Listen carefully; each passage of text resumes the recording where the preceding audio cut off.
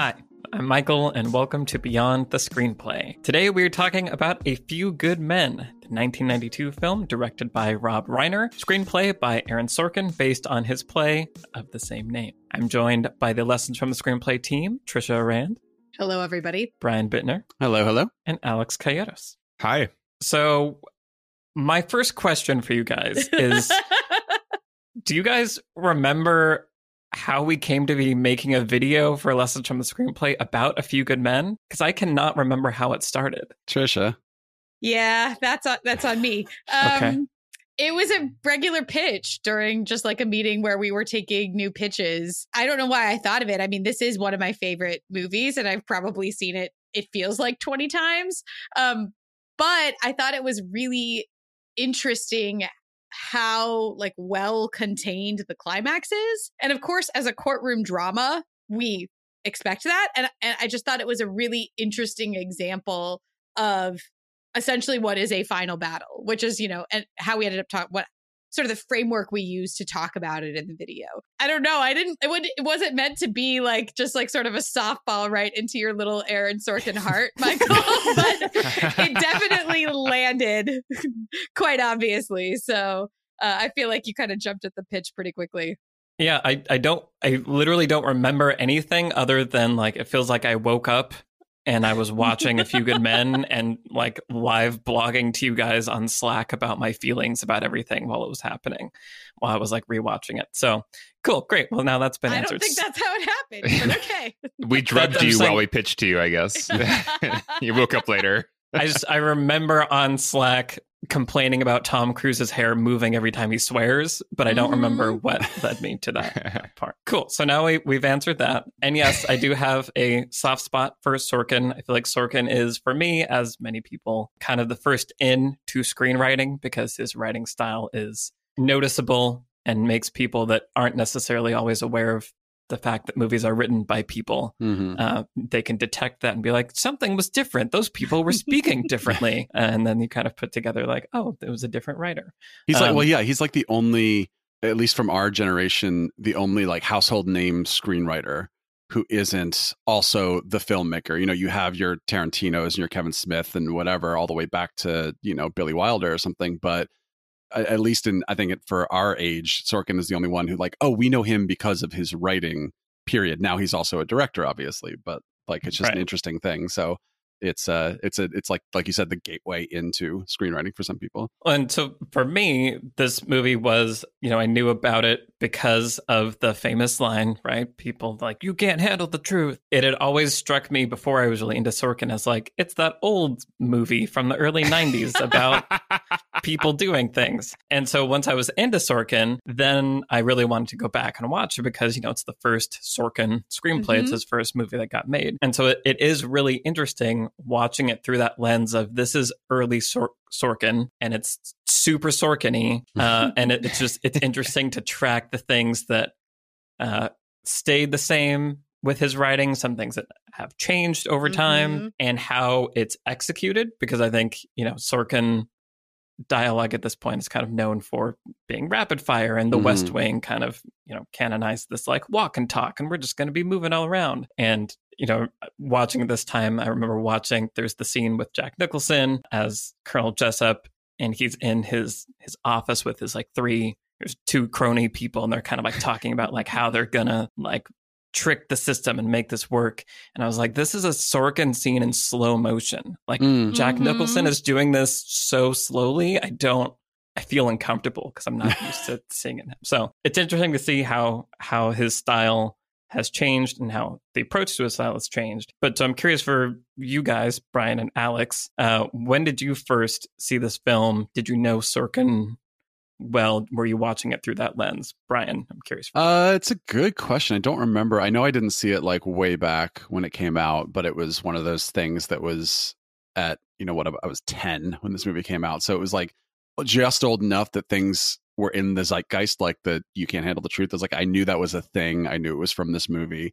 It's even possible my mom had it on at one point and I saw some of it or something, but it wouldn't be until probably like college that I sat down and watched it, at which point I would have been familiar with some Sorkin, like with Sports Night and a few other things. And then like I loved it and bought the DVD, and then don't think I watched it again until a few months ago when we started. So it was nice I feel like that's a recurring theme for me, is like, I watched this movie 15 years ago and haven't watched it again until we said, let's do a video. And, but genuinely it is really nice to revisit some of these movies and actually sit with them and think about them and talk about them, rather than just, I watched it once in a week where I watched 20 movies or something, Cool. Yeah. And what about you, Alex? I had not seen it. Ooh. Okay. I only knew the Jack Nicholson line. So I was really glad to have a reason to watch it this summer. And it was fun, actually, because I watched it again this week because it's been so long since we first started talking about the script.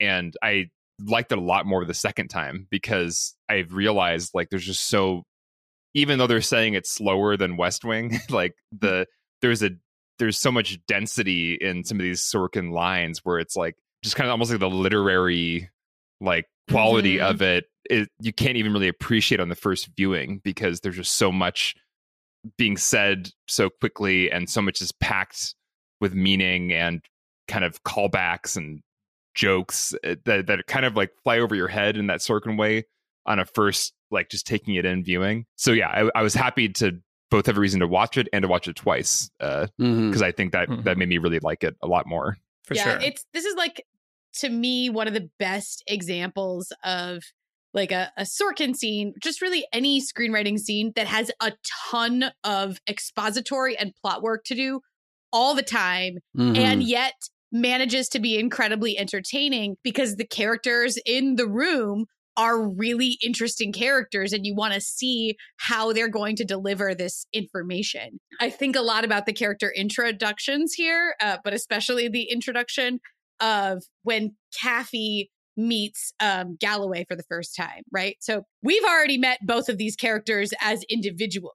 And that's Tom Cruise and Demi Moore. Yeah. Yes, that's correct. Yeah. Yeah, the names in this film are tough to track. Yeah.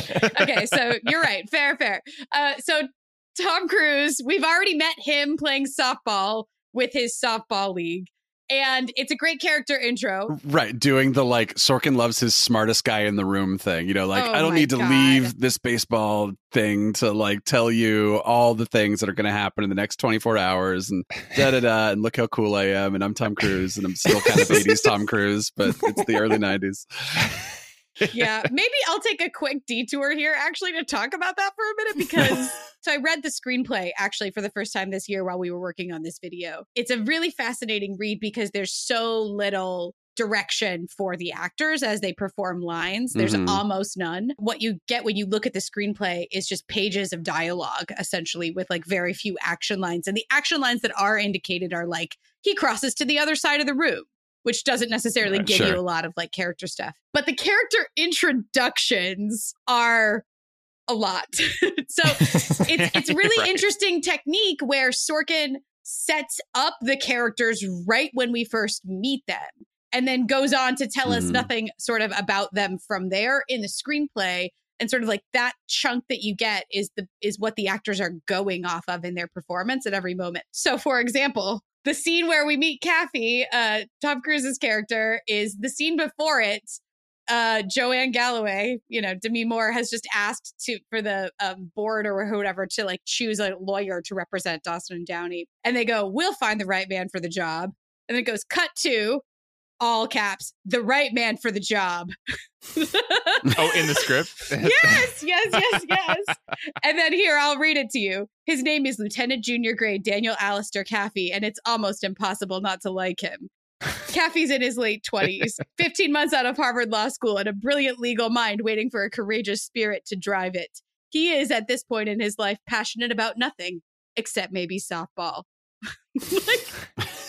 This is written in the script, but 90s. Very much. And there are a lot of 90s things about this movie, but Tom Cruise took that, obviously, ran with it. And it's just an interesting choice that like enabled these performances that are now iconic. Well, and if I'm not mistaken, that's kind of more of a theater thing in general also. I mean, especially the no action lines, there's just very little like blocking usually. And the few plays that I've read, I lived with someone that was a theater director, and he made me read some plays, and that was good.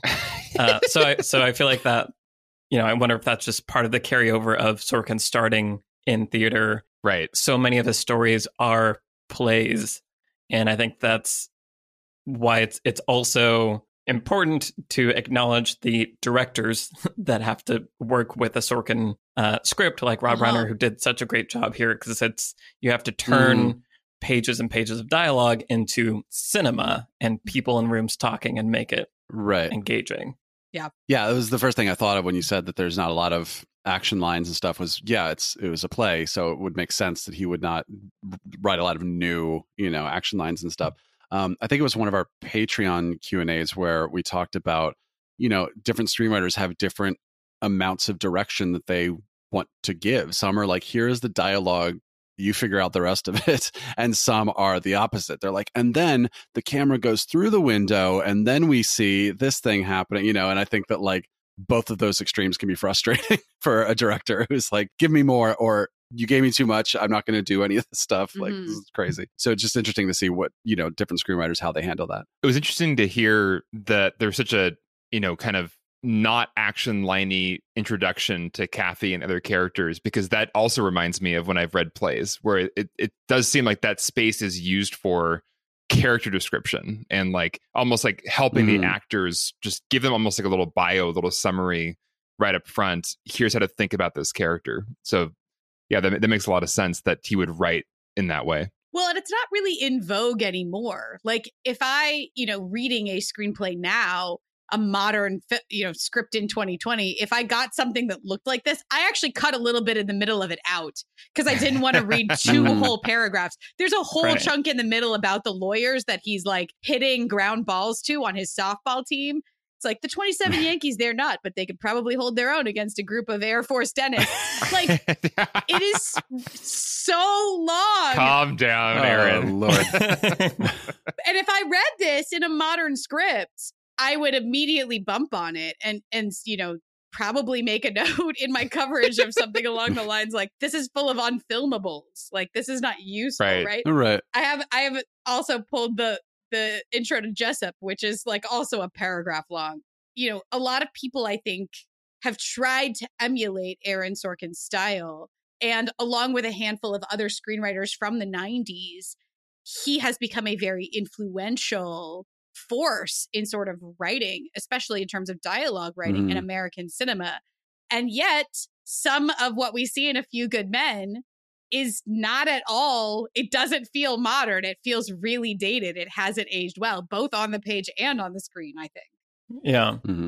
I was just glancing at the Social Network screenplay because I was curious how he introduces like Mark Zuckerberg and Erica in that first scene. It's better. It's only like 2 sentences. Maybe I'll just read it really quick. Mark Zuckerberg is a sweet-looking 19-year-old whose lack of any physically intimidating attributes masks a very complicated and dangerous anger. He has trouble making eye contact, and sometimes it's hard to tell if he's talking to you or to himself. So I feel like that does feel more modern and is a bit more in that realm of like definitely describing right exactly what you can see, and less like here's that character's bio. Well, I think it's also like informative to the actor, but it's also informative to the reader of like, this line may just be these words, but if you're thinking about it through the context of what I just told you, then you're picturing that line being said a certain way, Yeah. While we're on the topic of just kind of things that didn't quite age well, I feel like the thing that I'm just so sick of seeing, and maybe it was still more like fresh at the moment this movie came out, is like the cocky hotshot is always eating a freaking apple. Like, why are they always eating an apple? They always have an apple that they're like dealing with in their like cocky hotshot scene, and like that is like a big thing in this movie. And then there's also like the thinking montage when he like goes around DC to like think about his life, and it's just there's the very like specific 90s things that just stand out. Right. I have a bunch of great things I want to say about this movie, but I just wanted to get those out of the way while we're here. Also, Tom Cruise constantly does the like, wait, but I'm confused because you just told me thing A, so how could thing B also be true? How could I'm confused? You're going to have to explain it to me. It's like he does that constantly throughout the movie, and it's hilarious. I mean, part of it is him being a lawyer in the courtroom, but I guess he does it outside of the courtroom too. It's just a funny because he does it with such like a furrowed brow. Like it's And I love it. Don't get me wrong. I'm not knocking it. There's all the wonderful Tom Cruise things, and the way he yells, and yeah. He's really intense in this movie. Yeah. But it seems warranted. So I know we have all been quarantining, working from home since basically March at this point. And if my Instagram feed is any indication, I am not alone in accumulating many new quarantine houseplants over the past several months. I've also acquired new animals. But houseplants are not as easy to care for as you might think. They sometimes die for mysterious reasons, or you overwater them or underwater them. I've definitely killed some succulents by giving them lots and lots of water. Poor plants. They just fall over and die. You drowned them. So I thought it might be wise to actually learn how to care for plants properly using the Skillshare original class, Plants at Home, Uplift Your Spirit and Your Space, taught by the delightful Christopher Griffin, aka Plant Queen. Yes. It's a fun, breezy, refreshing series on how to choose the right plants for your space and how to take care of them once you bring home your green girls and green queens, as he says. Nice. Wow. Skillshare offers thousands of inspiring classes for creative and curious people on topics including illustration, design, photography, video, freelancing, and more. So explore your creativity at Skillshare.com/beyond the screenplay and get a 2-month free trial of premium membership. Once again, that's Skillshare.com/beyond the screenplay. Thanks to Skillshare for sponsoring this episode. About the apple, just quickly, Alex. I love it when characters eat on screen, as we know. I mean, by now feels cliche, but at the time, works for this character intro. Again, we've already met him, but returning to that scene where he meets Demi Moore's character Galloway for the first time.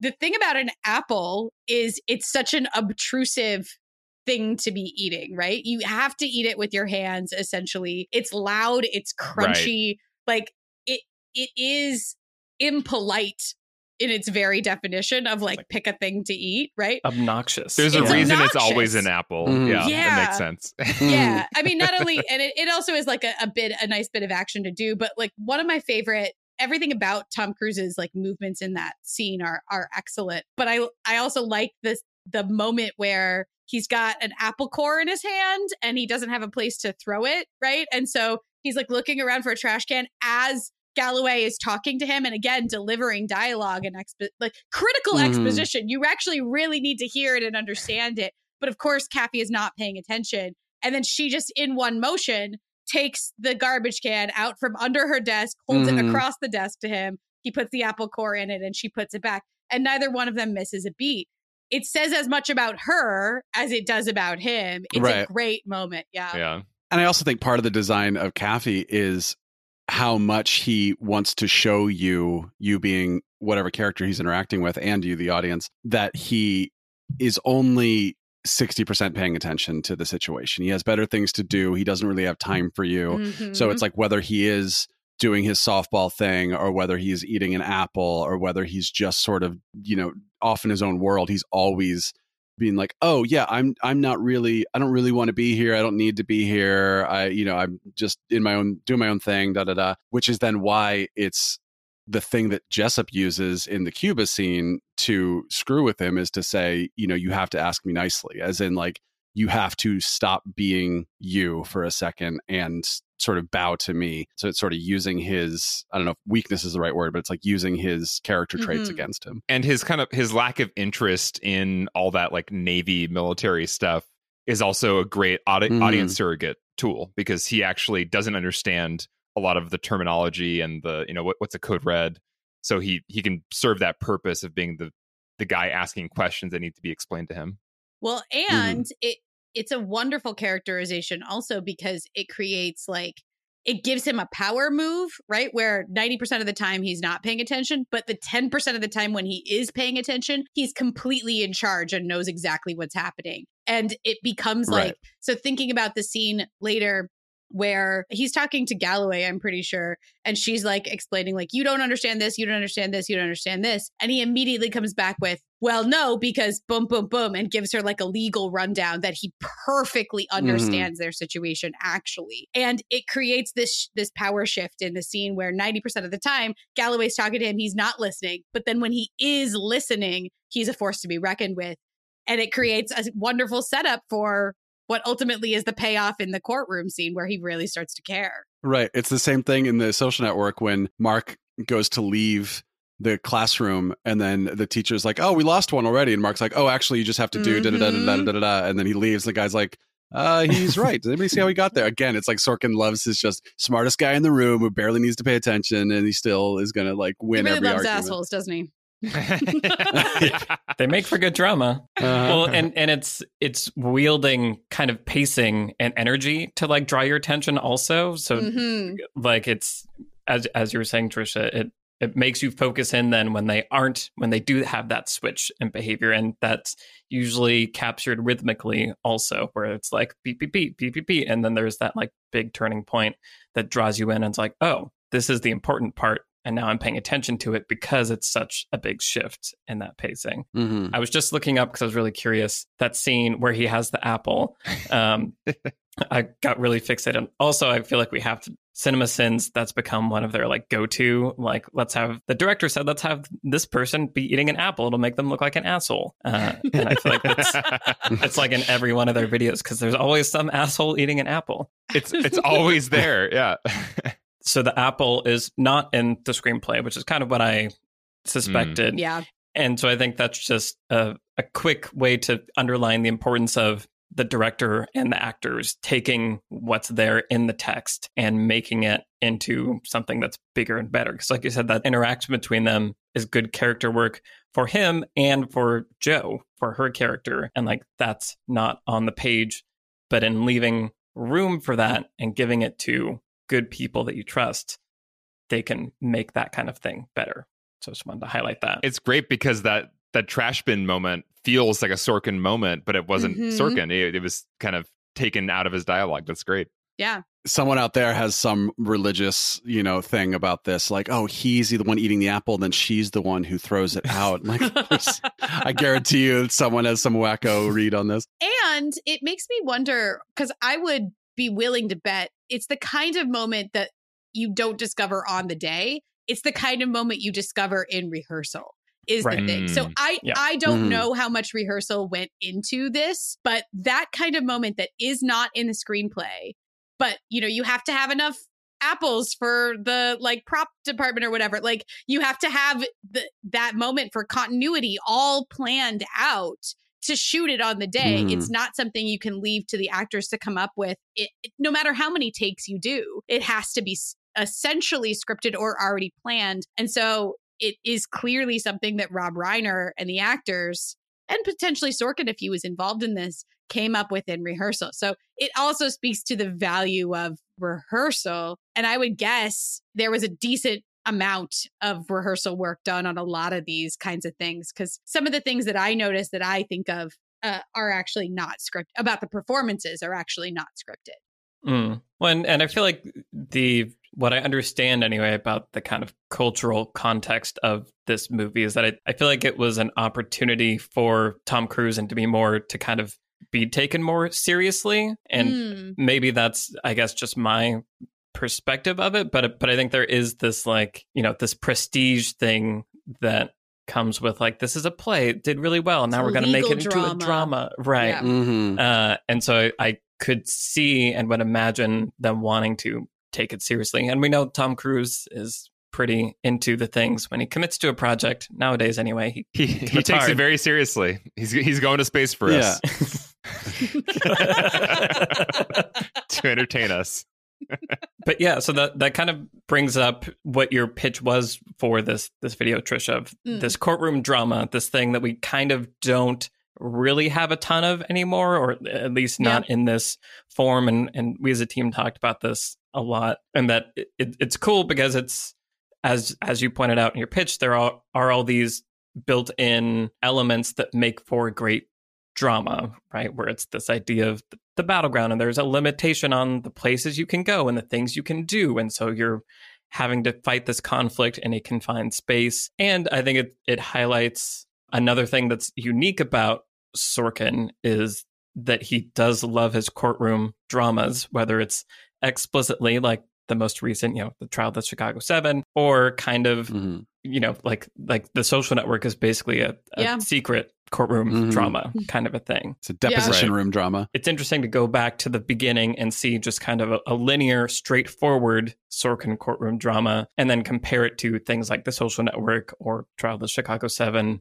where he gets a little bit more of that nonlinear film aspect going. And like when those come together just right, I think it makes for a really fun, exciting experience and creates a kind of crazy momentum that you might not think would be in a courtroom drama. Right. Well, yeah, something that Chicago 7 and Social Network both do is we're in the trial for most of the movie, but we're jumping around chronologically. So that we are not just like sitting with people talking. Now here's when this scene happened. And now we're going to show you the scene for 5 or 10 minutes. And we're going to jump back to the questioning and all that. But what I think it's cool about Few Good Men is, and any good courtroom drama, is the whole like second half of the movie or last 2 acts of the movie or something. Like it's a weird sort of maybe like 5-act structure. I'm not sure. But second half ish of the movie is all in the courtroom. It does feel like a battle. It feels like I'm watching like Two Towers extended cut or something, where it's like by the time we do so much work to get here that by the time we get here, I'm happy to be watching the battle for an hour because I have all of the knowledge I have everything I need going into it. And now I'm excited to actually see things start happening. And of course, things escalate in the way you would want. You have your smaller witnesses, then you have your medium witnesses, then you have Markinson, and then of course, boom, Jessup, last 20 minutes of the movie. So it's not just like, well, now we're in the courtroom for an hour, so get ready for talking. It's like things. The pacing is good, but then also the escalation is really good. And it's interesting, since we're talking about the structure, there actually are some quote unquote flashbacks in this script because in the first half of it, it's not quite chronological because we go back in time to meet Jessup, which is odd. It's really interesting because that happens nowhere else in the film. But at that moment in the film, like we're seeing what happened before the code red. And it's after we've met Joe and Kathy. Right. So that's just really. I remember when I was actually scrubbing through the film as an editor for the video, I was like, wait a minute, this happens here? What we went back in time? Yeah, that was but it works. I didn't really question it when I first saw the film, but it stands out as the only time the film does that. It goes actually back to before the beginning of the movie, right? Because like the movie opens where it's after Santiago is dead and like Joe is basically trying to figure out how to try the case or get them to take the case seriously. And then we go back in time to the decision to give the code red, which is outside of the bounds of the entire timeline of the rest of the movie. And we could very easily meet Jessup for the first time when Kaffee does, if we really wanted to stick with Kaffee's POV, when they go down to Guantanamo Bay, and we could meet Markinson and Jessup and Kendrick all at the same time, Jessup's other 2 senior officers that are there. But we don't. We have this sort of scene where we get a behind the scenes look at what actually happened. And so we know sort of from the beginning, or we can pretty well guess that, they ordered the code red. And that is exactly what happened to Santiago. And it's just, I don't know if I would do it that way, but it does provide a really great character intro for all 3 of those and helps us, I think, really understand who they are. Yeah, that is interesting because it, as you're saying, it announces them as the antagonist. And maybe we do need that certainty to be rooting for Tom Cruise. Kaffee. The good guys. Well, it also introduces kind of like the trio of, Markinson, Jessup, and Kendrick. And you see the beginnings of Markinson feeling uneasy about what Jessup is asking Kendrick to do. I also just love how Kiefer Sutherland, especially during this era, always plays the kind of vaguely white supremacist, like militia dude. Even as far back as Stand By Me, like when he's like still a teenager. Yeah, his character intro says, if you asked him, he'd tell you that the gates to heaven are guarded by the U.S. Marine Corps. That's pretty good, though. Yeah, like that's a pretty good. Agreed. Yeah. And also Jack Nicholson's casting as Jessup is, I mean, it's why that line is the line we all know about, you know? And I remember there's a scene when Kaffee is first meeting with him over lunch or whatever, Mhm. and he says something like, "This heat is making me absolutely crazy," Uh-huh. and it feels it's like so shining. It's so Right. like, I am so terrified of you. Like, you're Yeah. gonna kill me, Jack Nicholson. Guys, you know what I like saying? I like saying "movie." Movie. Say it with me. Movie. Movie. Movie. Movie. And we're in luck because Movie sponsored this episode. So I get to say Movie a bunch now. What is Movie, you ask? Well, shut up for a second, I'll tell you. Movie is a curated streaming service showing films from all around the world. Every day, Movie premieres a new film, whether it's a timeless classic, a cult favorite, or an acclaimed masterpiece, a movie you've been dying to see or one you've never heard of before. Werner Herzog premiered his new film on Movie, which meant for a couple months we were blessed with seeing him on our social media feed saying, "You can watch my new film on Movie." Who doesn't love that? With Movie, each and every film is hand-selected. They literally pick it up and shove it into the system. So every day you get something new to watch. It's like your own personal film festival right in your home. Make some popcorn and some weird coffee and then waft those smells all around your home theater and you're all set. But wait, there's more. Bwong. You can try Movie free for 30 days at Mubi.com/Beyond the Screenplay. That's MUBI.com/Beyond the Screenplay for a whole month of great cinema for free. Thank you to Movie for sponsoring this episode. I need a nap. Why would the coffee be weird? Because there's always weird, expensive, strange coffee in like these art house theaters. Fancy coffee. Fancy coffee. I see. Yeah. I get it. Movie coffee. Movie. Movie.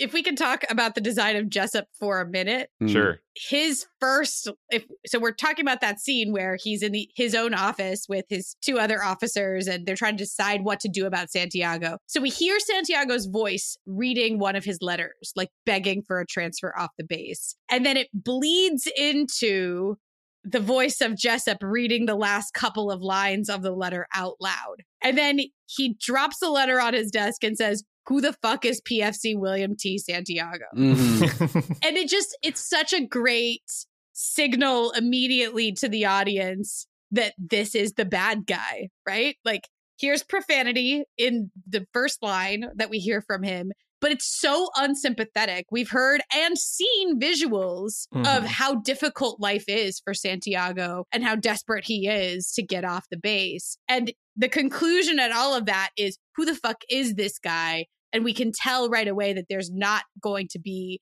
this is going to go really badly for Santiago. And that creates this. And then, of course, he has that wonderful smackdown of Markinson later in the scene where he like sends Kendrick out and is like, "We're going to train him. I'll talk to you about that later. Markinson, let me talk to you." And then we're old colleagues and whatever. And if you're uncomfortable about that, too bad. Right? Like, Don't ever question me in front of a it's so subordinate good. again. Yeah. Again, he's so scary. Yeah. I didn't know we were cursing, but he says, Oh, sorry. This- It's a few good men. he says, "This fucking heat is making me absolutely crazy." Yeah. Is actually what the line is. You went back. Yeah. I was really upset I had to cut out the fucking. If I could go back and make some uncensored edits to Yeah. things I've said in the past half hour. Because it's also how he is intimidating. Like, Right. that is so much fun. That it is, that moment that you're talking about where he sends out Kiefer Sutherland and just has that moment with him. And he's like polite a little bit about it and just like, Mhm. "Hey, like, we're buddies, so do not ever be like this ever again." Like, Yeah. Yeah. like seeing that, there's just like a confidence that comes from like absolute power. And I think playing him that way and casting Jack Nicholson sets that up and sets up something that you brought up when writing the script, Trisha, of like the battle of ideologies, because that scene is also showing like, yeah, Santiago is screwed, and also this is why. These are who these people are. These are what they believe in their relationship to their jobs and the people around them and all this stuff that will ultimately play a big role in everything that comes later. Mhm. So it is just like a nice, really efficient exposition scene, and it's not really shy about that either. Like, that's one of those things that Sorkin is okay with, is like, this scene is here for information, but there's enough drama and interpersonal conflict and the way it's executed and the rhythm that it makes it entertaining while you're also just getting a huge, big like exposition dump. Mhm. Mhm. There's also like, there's those Sorkin touches that kind of give you almost like a humorous beat in the middle of the For exposition sure. dump. When Mhm. Josh Molina is called in for a second, and he's it's just to make a point, basically. Right. Yeah. Right. It's like pure Sorkin, the very West Wing, that moment. Yeah. he's like, get the president on the phone. We're Yeah. surrendering our base in Cuba. And, Right. and the performance is like, okay, like, never mind. Okay. Yeah. See, and like, I feel like that all of that is hard for me watching it, knowing Sorkin and seeing it Mhm. happening that slowly almost draws more attention to that, the performative aspect of it. Like, it's Of just, it's course. so over the top that I'm a Uh-huh. little bit like, why would he be like, doesn't he have better things to do? I don't know. So I feel like that's why sometimes speeding up Sorkin can kind of breeze past that. Like, does it make sense for these people to be spending this much time doing this thing that is counter Right. to their like main point? But Jessup also, I think it works for me in that scene just because Jessup does seem like the kind of guy who would want to like, you know, fuck with you for a little while and like, Uh-huh. For sure. and do a drawn out thing just to make a point to rub it in your face, you know? So Mhm. that works for me personally. Yeah. Well, yeah, and I think that the other thing I think is interesting with Jessup in the Cuba scene, you know, when the protagonist and the antagonist actually like meet each other for the first time, is how he responds to how he reacts to Galloway, to Demi Moore. Mhm. I was thinking about her during this movie. I was reminded of Clarice Starling from Silence of the Lambs, where she is like a woman in like the sea of men, and the camera is always like she's on this elevator with like 6-foot tall dudes who are all in you know, in uniform and stuff. And the scene with the autopsy where everyone's like, oh, maybe she needs to leave the room, which she actually uses to her advantage at one point, which is cool. And of course, Lecter treats her, you know, not in the best way. So it's sort of like her gender is constantly used as this thing that's like an obstacle for her. And what I love here is that Galloway is never treated as anything other than a human being, even when the three guys are like, you need to leave the room so we can talk about you behind her back. It's still, they're not like, Yeah. she's a woman, let's not trust her. It's none of that kind of stuff, which I love. But then the one time where her gender is used to demean her is by Jessup, when he's like, hey, it's cool that you're in charge because it's sexy, because there's nothing sexier than yada yada yada. We don't need to get into his line, but but I just think it's really interesting writing to say like, this is like the only female character in the movie, but that's not part of like, that's not like a problem, or it's not an obstacle or anything like that, except for when the dickhead talks to you, then he's going to use it. So he does that to her, and then he does the thing to Kaffee where he says, I need you to ask me nicely. So it's like, it is, again, it's how Jessup is targeting the thing that either he perceives to be their weakness, or that, you know, that is shown to be their weakness. And again, not weakness, but like the thing that he's like, what can I do to demean you? Yeah. Asserting dominance. He's trying to mess with them. Right. Exactly. Yeah. I also wrote down, he says, I'll have to take cold showers until they elect some gal gal. president, or I'm just Mhm. like, fuck you. Still Yeah. waiting on that. Yeah. Yeah. Wow.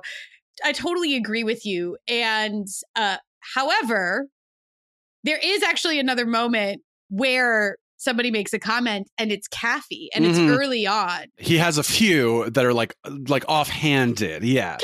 Some casual misogyny from there. Right. But when she goes off on a tirade of like, if you handle this in the same slick ass fast food manner that you handle everything else, something's got to get missed. Mm-hmm. She has this whole long monologue, and he stares at her and goes, wow, I'm sexually aroused, Mhm. Commander. And Uh-huh. she doesn't blink in Yeah. response to him at all. The line is in there for the same purpose that you're talking about, Brian. We're Right. not supposed to like Kaffee in that moment. Right. We're supposed to be on her side. And I think that this script does a really good job of drawing the character of Galloway in such a way that when people are trying to mess with her, like Kaffee is trying to do, like Jessup is trying to do, she does not blink. She is not able to be Mhm. intimidated. She is dogged in her purpose, which of course the script ultimately like it pushes to a flaw almost in her case. Yeah. But I love the response. There is a moment in the scene you're talking about with Jessup where he says that whole thing, and it's like, I'll just have to keep taking cold showers till they elect some gal president. There's an action line here from Sorkin in the script, and it's this. Joe's not upset. Joe's not mad, but she's going to ask her question till she gets an answer. Mm.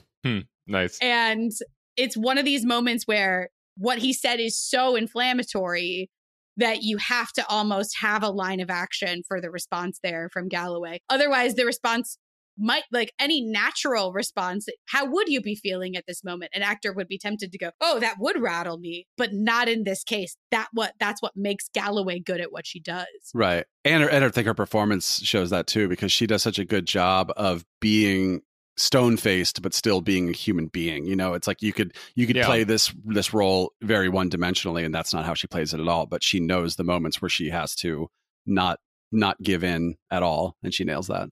Mm-hmm. If I have any kind of like critique of her character, it's not anything to do with gender. It's more of a Sorkin thing of just, you know, these kind of beings in his scripts, like, you know, some of his West Wing characters that are just almost too pure, you know, like mm-hmm. they're just like right. raw. They're like raw idealism wrapped into a ball. Like, right. it's like why do you like them?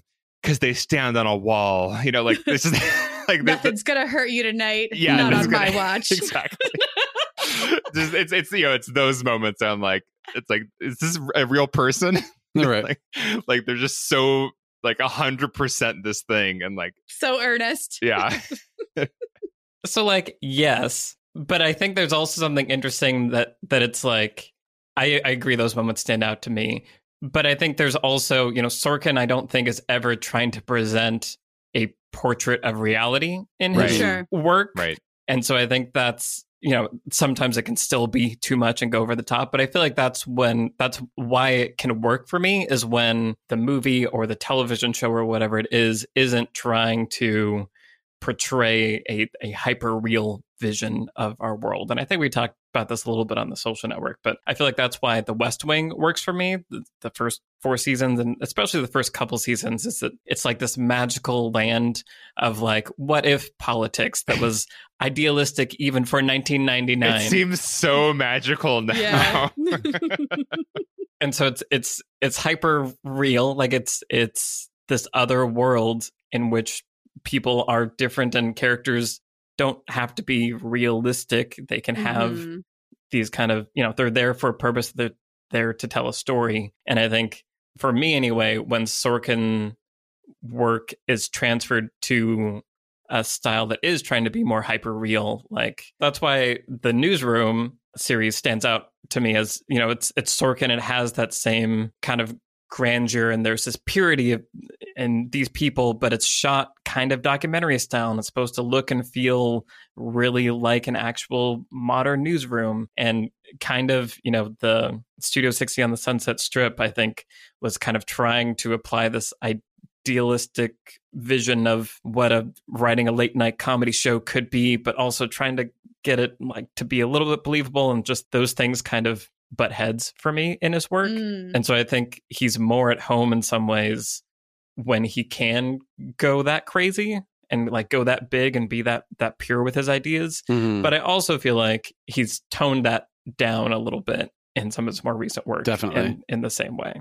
It's crazy to me how much the Newsroom was trying to just be The Office, like just down to the name of the show. And like, it's like documentary style, not like in the high level stuff or whatever, but you have this guy whose name is Jim Harper, and Jim Harper is in love with his coworker, but she's in a relationship with another coworker. And I'm just like, this is just the plot of The Office. But I agree with you, Michael. I think the Newsroom really didn't work for me because it felt like it should be shot in the West Wing style. Like West Wing was shot in this very formal kind of cinematic style, which made it feel okay that the characters were speaking in Sorkin.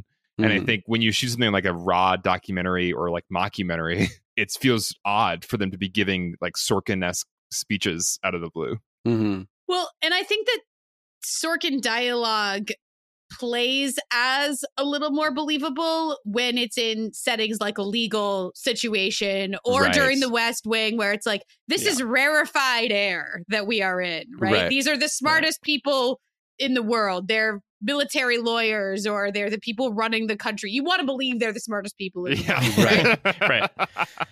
So it makes sense that in a courtroom drama, even in something like, I don't know, like late night TV, like Studio 60, which you're citing as an example of something that doesn't work, Sorkin gravitates toward like sort of rarefied places where people in theory are smart and like can draw on a wide range of like literary references and sources and pop culture and whatever. And so I think, even in Social Network, it's like, well, they're all at Harvard. So they're like the smartest guys in the world. They're like creators of Facebook. And then here they are in a deposition room. Of course, they're going to be smart in a deposition room. It helps craft that illusion a little bit, where obviously this is not how courtroom drama, like this is not how courts actually go. Right. I mean, I have very limited experience. I was the foreman of a jury one time. And so I did sit through a whole trial and, it was part of a jury and everything. And I will tell you right now, it was nothing like this. No. Nobody sounded very smart, and it also moved along very slowly. And nobody was like, the logical points that, I think some of the most delicious parts in the courtroom scenes of this movie are when Kathy is doing the logic and like leaving you and the jury to put the pieces together and make connections and he's like landing logical points, which is how he eventually traps Jessup, right? Where he like gets him in sort of a logical bind. Those are the moments that make you feel smart when you watch it. Right. And that make you really appreciate it. That was not my experience of courtrooms at all, but that's how we want to think about those spaces. And I think that's why it's such a good fit here and in, when Sorkin's at his best. Right. And like we want the White House conversations to be Sorkin conversations. Right. We really do.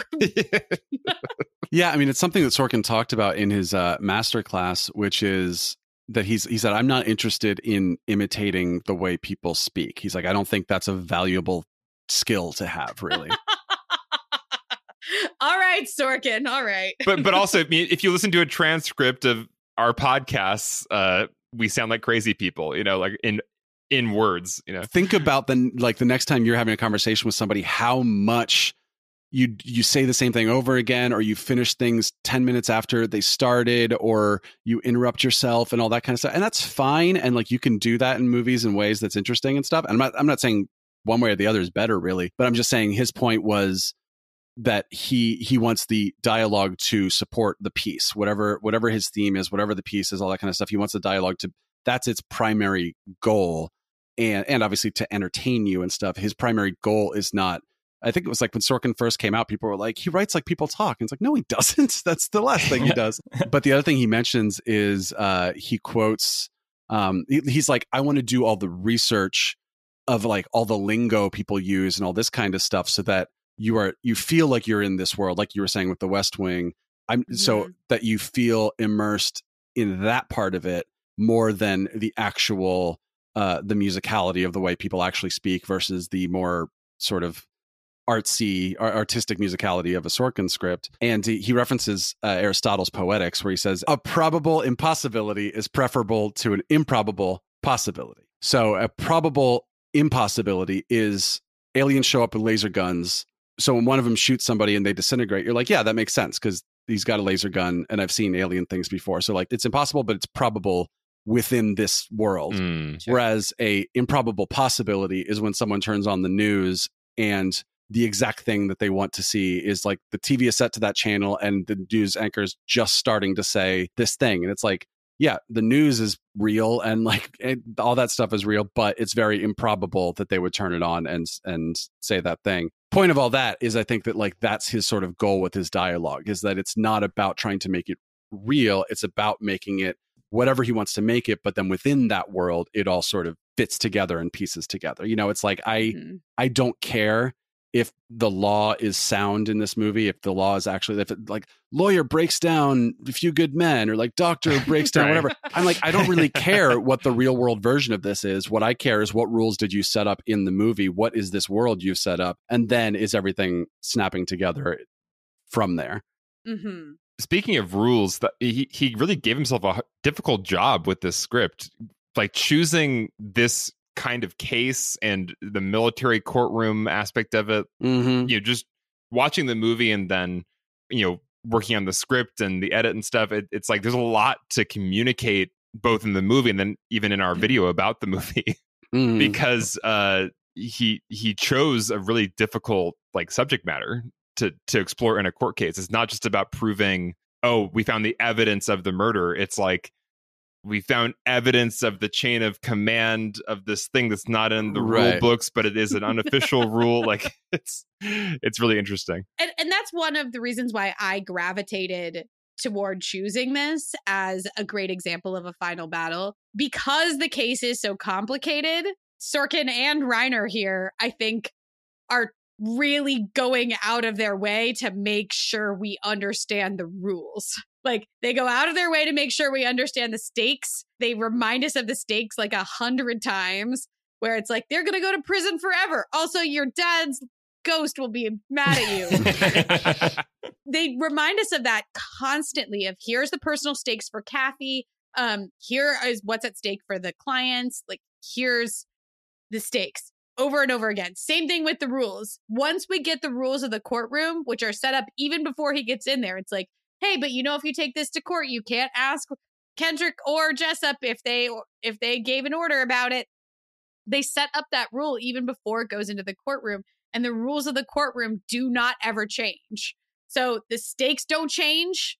The courtroom rules do not change, and they are set up over and over and over again. Because the case is so complicated, you have to be so grounded in all of that. And that's what allows the pressure to build in that third act, especially in that final showdown between now I'm doing it, Kathy and Jessup. When you're no longer changing the rules and the stakes are already well established, that leaves you free to just build the pressure.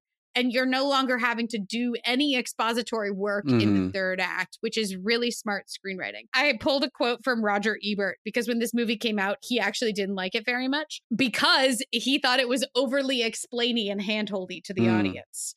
He said, in many ways, this is a good film with the potential to be even better than that. The flaws are mostly at the screenplay level. The film doesn't make us work. It doesn't allow us to figure out things for ourselves. It is afraid we'll miss things if they are not spelled out. Interesting. To which I say, how would anybody follow it otherwise? Yeah, right. We would miss things. I don't know. Yeah. That almost feels like watching it, expecting it to be a different movie, because Sure. it doesn't feel like the kind of courtroom drama where you're trying to solve the mystery. A mystery, right. Like, it feels like, as we talked about before, like you kind of know the bad guys did it, and so it's about how can you trap the bad guys. Yeah, so I do think you need all that exposition, as you were saying, Trisha, to set it up so we understand what's happening when that trap battle happens. Trap battle. The trap battle between Tom Cruise and Jack Nicholson. Yeah, that's definitely a music genre. Yeah. Well, and now that I think about it, it is really brilliant to find a courtroom in which, like, the main question that needs to be answered cannot be asked. Like that. Right. I wonder, like, where he started in the inception of this idea. Like, did he begin with like wanting to find a way to have a case in which, like, that was the problem? It's an interesting. You can't ask the witness the question, right? Like, because that provides a great. It's a great device. Climax. Yeah. I think it's based on an actual event, and I think it was something like his sister recommended that he like research it and write something about it. Both of his siblings are lawyers. Just want to say that explains. That makes so much sense. Much. Like so much. Like he could have been a lawyer or something else, and like he became like the most lawyery screenwriter. Yeah. Correct. That's great. Real quick before we wrap up, I just wanted to say, since we talked so much about screenwriting with this movie, obviously, just Rob Reiner's directing. I really love. He does a great job of capturing a feel and a mood in his movies. You get a sense of like the weather, the city, the time of day. Everything just feels tangible.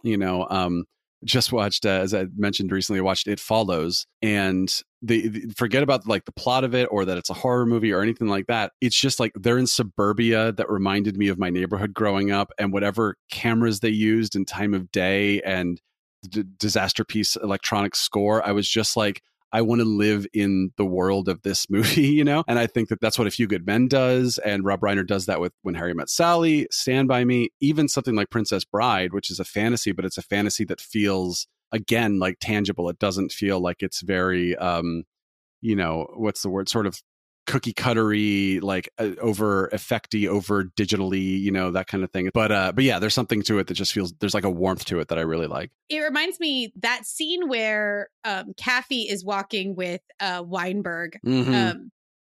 and Lieutenant Weinberg has his daughter, his baby daughter in the stroller, and they're walking down the street and it's fall, and all the trees have this beautiful fall color to them, and the ground is covered in fallen leaves, and they're in presumably Weinberg's neighborhood, right? And that scene in the script is originally supposed to be inside Weinberg's house, and they're supposed to be just sitting in the nursery not moving. And so it's obviously pure Rob Reiner.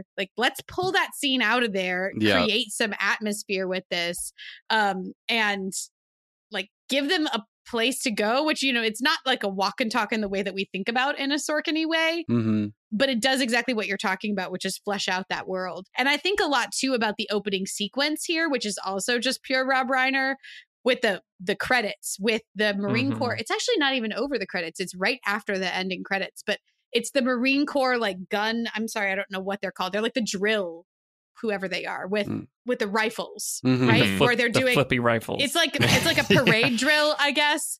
It's really intense. Yeah, it is. It's really cool. It's really cool, but it helps to create this sense of the world where this is a military world of immaculate neatness and precision. Yes. And that primes us for everything that is about to follow, which is the rigidness of this world and how the limited areas in which the characters can maneuver and behave and everything. And so a lot of those touches that aren't in the script, you can tell are straight from Rob Reiner and the direction here. So I think a lot of the times we think about quote unquote direction as just where is the camera set up and how is it moving? And direction encompasses all of this other stuff where we talked about the performances, but also just these other choices of, does this scene need to be in this room? Can we use it to create a texture for the movie or a feel for the movie? It's lovely. And I think those things hold up really well. Whereas a lot of the other things I think sometimes do not. Yeah. Also the courtroom, the way the courtroom is shot and just the kind of color palette of the courtroom and the warmth of the lighting, I think Reiner kind of imbues the courtroom with kind of a sense of goodness. It's not a cold, punishing place, but rather it's the Sorkin ideal of justice. It's actually the best version of itself, like a sacred space. Exactly. Yeah. It's very lovingly shot. I feel like everything you're highlighting, Trisha, is why every time I watch this movie, by the end, I'm just that was just a good movie. Yeah. It's just a good movie. And I feel like we don't have a ton of those. There's, I mean, obviously, right? But the attention to just telling the story as best as possible. And I think maybe it is kind of this, I feel like modern movies have to be kind of clever and have to be kind of doing a twist on a thing, or we're going to find some reason to justify this movie's existence. Why are you making this movie? You got to do something a little weird or special to justify why you should be a director or a filmmaker. Yeah, and just like you were saying with this choice to begin it with, this establishing of the military world, it's not flashy. It's not, you wouldn't put that in a trailer to get people into this. I don't know. It's there to tell the story. It's there to frame the things that we're going to care about in the story. And it's just a smart storytelling decision. And this movie's filled with those. And it's refreshing in a lot of ways, I think. Yeah. Yeah. Hey, it's Kaylee Cuoco for Priceline. Ready to go to your happy place for a happy price? Well, why didn't you say so? Just download the Priceline app right now and save up to 60% on hotels. So whether it's Cousin Kevin's Kazoo Concert in Kansas City, go Kevin, or Becky's Bachelorette Bash in Bermuda, you never have to miss a trip ever again. So download the Priceline app today. Your savings are waiting. Go to your happy place for a happy price. Go to your happy price, Priceline. Why don't we go around and say what lessons we're going to take from A Few Good Men? Alex, do you want to start us off? My lesson was I really am inspired by what I mentioned earlier, where the second viewing of the film, I got so much more out of it. And it wasn't like other second viewings of films where sometimes it's I missed key plot details that I'm hearing them now.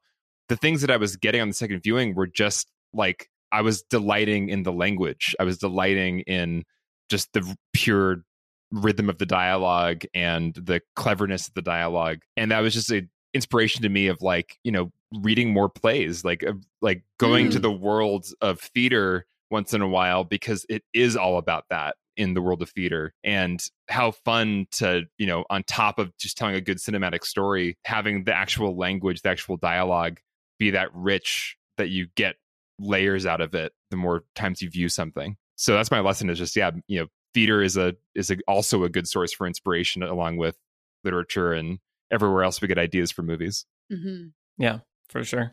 Read more plays. Yeah. Yeah, cool. Trisha, what about you?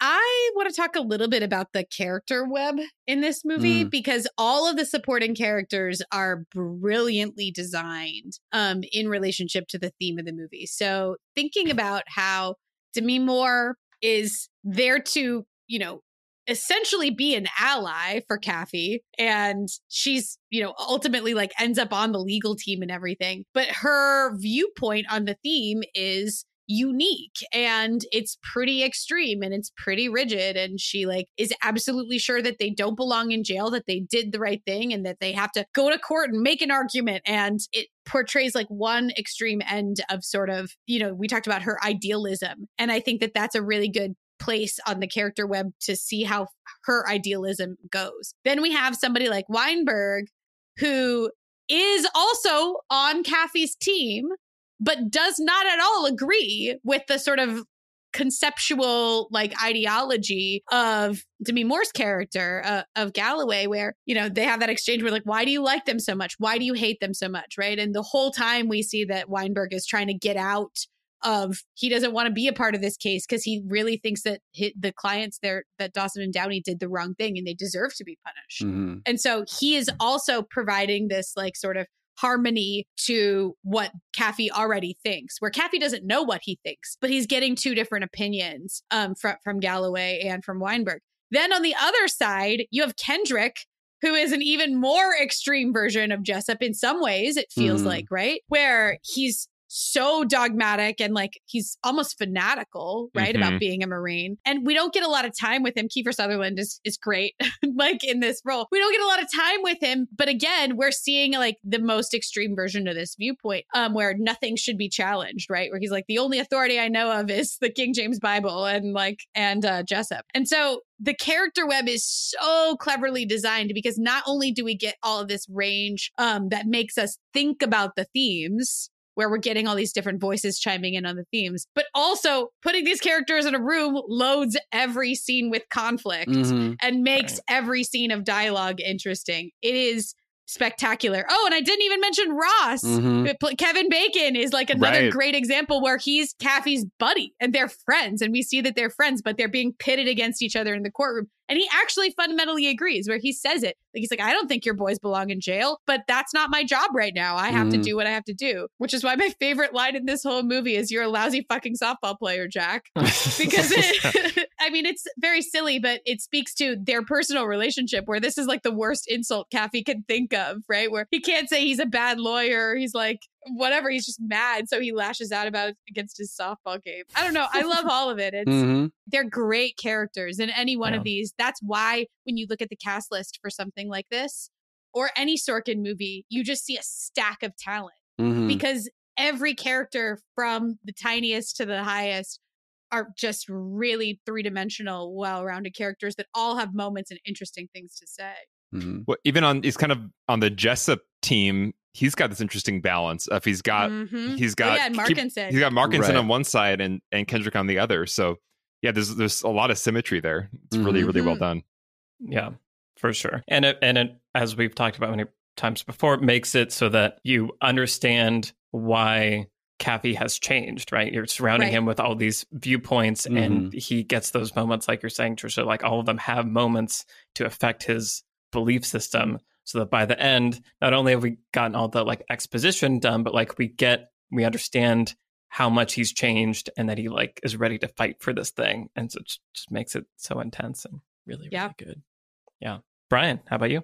Trish, I was hoping you weren't going to mention Ross, because that's what I was going to talk about. Oh, sorry. I was going to swoop in and pluck that out. No, but it is about them being kind of buddies with this like healthy working rivalry. but then their relationship gets more tense as the story goes. And I like that sort of like healthy antagonism. Obviously, any two characters in a movie are hopefully going to have conflict no matter how close they are. But this is this sort of like mid-tagonist, you know? It's like it allows for this three-dimensionality, I think, that that you don't know where things are going to go. It allows for an unpredictability too, where it's like like this trial could be the end of their friendship, or it could not, and you never know. Like one of them could totally screw the other one over in their personal lives, not just their professional lives. And obviously, that kind of relationship is easier to do in a sort of courtroom drama type thing, where it's like, well, we have to be sort of our on stage and off stage personalities and stuff. But I do think that is a healthy kind of character to put in your movie, which is a character who's not, how easy is it to make Ross be just the bad guy? Right. You know? Right. Like the other bad guy other than Jessup, the sort of like what Kendrick is, but as the, you know, the prosecutor. And instead you get just you get a much more pleasant relationship, pleasant in terms of just to watch it, you know. But you also get just a more three-dimensional realistic feeling scenario out of that. And I love the last moment we get with Ross too, where he's like, I gotta go arrest Kendrick. Yeah. and he's like, tell him hi from me. Like, it's great. It shows how ultimately that Kevin Bacon character isn't like super emotionally attached to the outcome he's seeking. He's just doing his job. He's being a good lawyer. Yeah. Well, and like you're saying, Brian, by making him not just be, you know, a one-dimensional villain, it lends weight to the warnings that Ross gives to Kathy. Yeah, exactly. Where it's like, he's looking out for you. Like, this is actually good advice that maybe you should be following. And so we understand that as the audience when he chooses not to follow that advice, that it's extra dangerous. Yeah. Michael?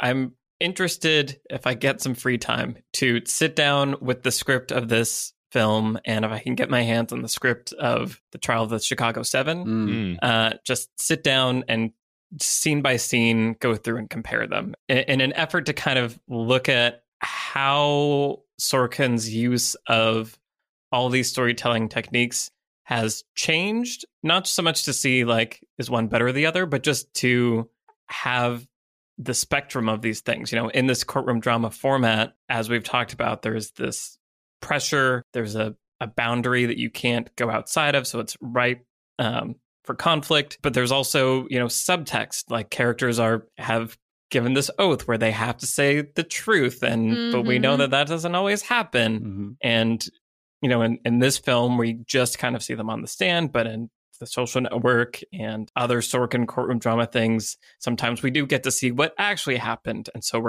he's toying with when you reveal what information to the audience. Yeah. And I feel like he's kind of a master of that, and that this courtroom drama format really draws attention to that, of like, when are you going to show the audience the crime? When are you going to, you know, let them know who's the good guy or the bad guy? And just, you can play with all of that in so many ways. And so I think studying that and extracting all those different methods, I think, is a useful exercise. And just because his scenes, there's so many Sorkin scenes in all of his films that aren't a standard, you know, 2-page movie scene, where it's like the scene has to kind of get us from A to B, and hopefully there's another layer, but we're just kind of moving along. Like a Sorkin scene is like, you're going to sit here and you're going to be in the scene for a bit, and there's going to be callbacks, and there's going to be all these layers happening. So it really is like you can pick any scene and all of the elements of drama are in there. And so you can sit with it and really pull it apart. And so I think it can be daunting, maybe if you're not super into Sorkin or not familiar, but I think there's just a lot of, because his style is his style, if you tune into that wavelength, there's just a ton you can learn that's applicable to everything in any kind of writing.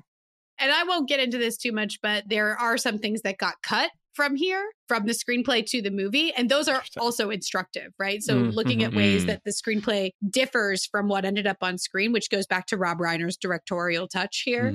So like the main thing that got cut was there's more romantic entanglement between Kathy and Galloway, and in the play and in the screenplay. And it got cut for the screen, which I think is the right call because it keeps the focus on the trial. And so I think that having, in the same way that Alex's lesson is like read more plays, I just feel like this is a great example of like read more screenplays. Right. And if we have the movie and you have the screenplay, like how valuable and instructive to look at them both. Yeah, Right. 100%. So why don't we go around and say what we've been watching recently? I'm going to just talk about the Trial of the Chicago 7 because I watched that. And Just keep going. while we're on the topic. And I thought it was really, really good. As soon as I heard way back when that Sorkin was going to start directing things, I had a kind of, oh no reaction.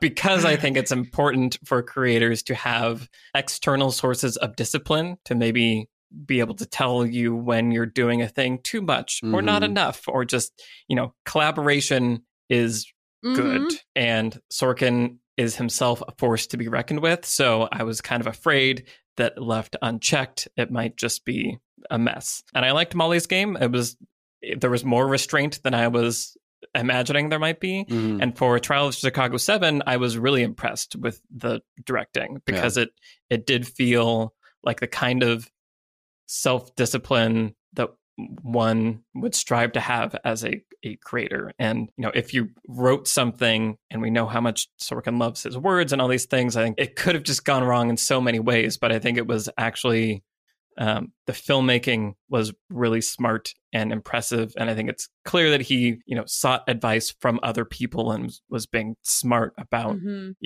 taking the directing really seriously as its own kind of part of the filmmaking process. Yeah. So it's really good because the writing's really good. The directing I was really impressed with. And the subject matter is really interesting for me, who was obviously not alive when all that was happening. But also my mom watched it and said it was really interesting seeing, events from one's life turned into a movie. I'm sure we'll get to experience that at some point as well. This week, for example. Pick a random week of 2020 and make a TV series. It is currently November 6th as we record this. FYI. So anyway, that's what I watched. And it was kind of fortuitous that we were also working on A Few Good Men, because having that in my head, I think just made the experience of watching Chicago 7 even better. So. Nice. Also, if you want to see more of that story, I recommend Steal This Movie from 2000 with Vincent D'Onofrio as Abby Hoffman. And Jeannie Garofalo is also in it. Kevin Pollak is also in it, and a few other people. Yeah. Very cool. Awesome. Well, Brian, what have you been watching? All right. So I promise this is my last from my horror binge from October. But I had to mention Train to Busan, which I'd heard people recommend for the past 4 years. It came out in 2016. It's a Korean zombie film where a zombie apocalypse breaks out just as the main characters are getting on to a train. And that's where most of the action takes place. And, and of course, so you have the cars and the separation of the cars and all this kind of thing. And then eventually, there's a train station involved, and I won't say too much. But just as an action horror movie, it's a lot of fun. Just like the pacing is really excellent. You're always on the edge of your seat. It does a lot of really smart twists and turns and that kind of thing. But like a lot of the best movies coming out of Korea recently, it has a lot to say about the class system and family and, themes that make it more than just a zombie movie. It's sort of like what I wanted Snowpiercer to be in terms of Korean movies set on trains that want to talk about class system. It was like Snowpiercer was like trying so hard to sort of push everything that he wanted to say and all that kind of stuff. And Train to Busan was like, no, this is a zombie movie, but we're also going to use the premise to talk about some things that we want to talk about here. And I really respect that. And it's just a really fun watch. Nice. Awesome. That sounds cool. Trisha, what about you? So I have another 2020 movie for you all. I saw the movie Tesla. Which is the Ethan Hawke version of a Tesla biopic, directed by Michael Almereyda, and also starring Kyle MacLachlan as Edison. It is really interesting. So this movie came out at Sundance, premiered at Sundance this year. And I was there and I really tried hard to get in to see it and was not able to. But I did go to a panel at Sundance that was a historical science in film panel, which I feel like is something they made just for me. It was like all of my dreams coming true. It was really interesting. So Ethan Hawke and Michael Almereyda talked about this movie a little bit on that panel, and I was really interested to see it. It is a fascinating and very odd example of a quote unquote historical science in film movie because like on that panel we were, we like watched clips from The Theory of Everything and Hidden Figures, and like, they're talking, the scientists that were also on the panel were talking about how do you portray science in film? It's usually a man at a blackboard, like scribbling furiously, and that's what science in film looks like. And this example, Tesla, is not at all like that. It is very stylized. It's very odd. There's lots of modern music in it, and there's like a lot of context where there's a supporting character who looks straight into, like, we cut to her sometimes and she is dressed in her period outfit, but she's looking straight into camera and she's got her laptop with her. And she's like, here's the thing about Tesla. If you Google his name, you can find out this information about him. It's very unusual. It's hyper stylized. And there's lots of other like projections instead of like built sets and things. It's where it's like theatrical in an odd way. It's an interesting example of how to make a historical science movie for $5 billion. And Ethan Hawke is $5 million. $5 million. That's okay. it. It sounded like you said billion. No. For a second. No, it's a low budget period movie, and I think we expect these like historical science movies to be this prestige thing instead of being portraits of complicated people, which is very much more what this is. So I feel like it had got really mixed reviews, but you rent it. I think it is on Apple. I think you can get it on Amazon as well. But it's just a really interesting example of this very unusual material. I don't know. It's interesting and unusual. If that's not clear. Not a glowing recommendation, but interesting. Worth watching for sure. Yeah.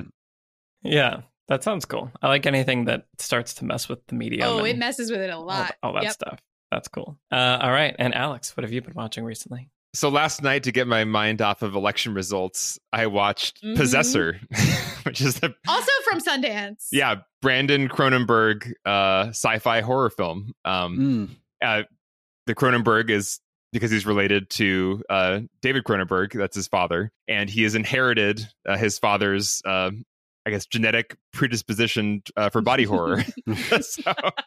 But it was a really interesting, cool art film. Possessor, it's like, it is extremely violent and there's a lot of on-screen gore, but it's all shot in this really almost like modern art way. It's beautifully done, and there's like amazing use of like bold color and lighting, and the story itself is like, from a screenplay perspective, is not an amazing story, but the sci-fi concept and the execution by the actors of that concept was really great. So if you're in the mood for a kind of atmospheric, very like modern art gore fest, check out Possessor. But the actors include Christopher Abbott, Andrea Riseborough. Is that how you say her name? Riseborough. Yeah. Riseborough, Jennifer Jason Leigh, and Sean Bean. So nice. It's a really good cast. You just got to be down for some really intense. But there's a great Sean Bean death. I was going to say. It's the most gory. Spoiler alert. Possessor. Yeah. That's just how he takes roles now. Like, how is this going to look in a supercut? Is this a good death? Yeah. Right. It's great. That makes me want to watch Lord of the Rings. That was the first Sean Bean death that I saw. Ooh, we're so very close. So close. We're so very close. Yep. Just a few more patrons. Awesome. Well, this has been our conversation about A Few Good Men. Beyond the Screenplay is produced by Vince Major. Our editor is Eric Schneider. I've been joined today by the Lessons from Screenplay team, Trisha Arand, Brian Bittner, and Alex Calleros. I am Michael Tucker. You can find all of our Twitter handles in the show notes. Feel free to reach out and say hi. And thank you, of course, and as always, to the patrons who support the show and make it possible. Thank you for listening, and we'll see you in the next episode. Bye, everybody. Bye-bye. Bye. Colonel, I have just one more question before I call Airman O'Malley and Airman Perez.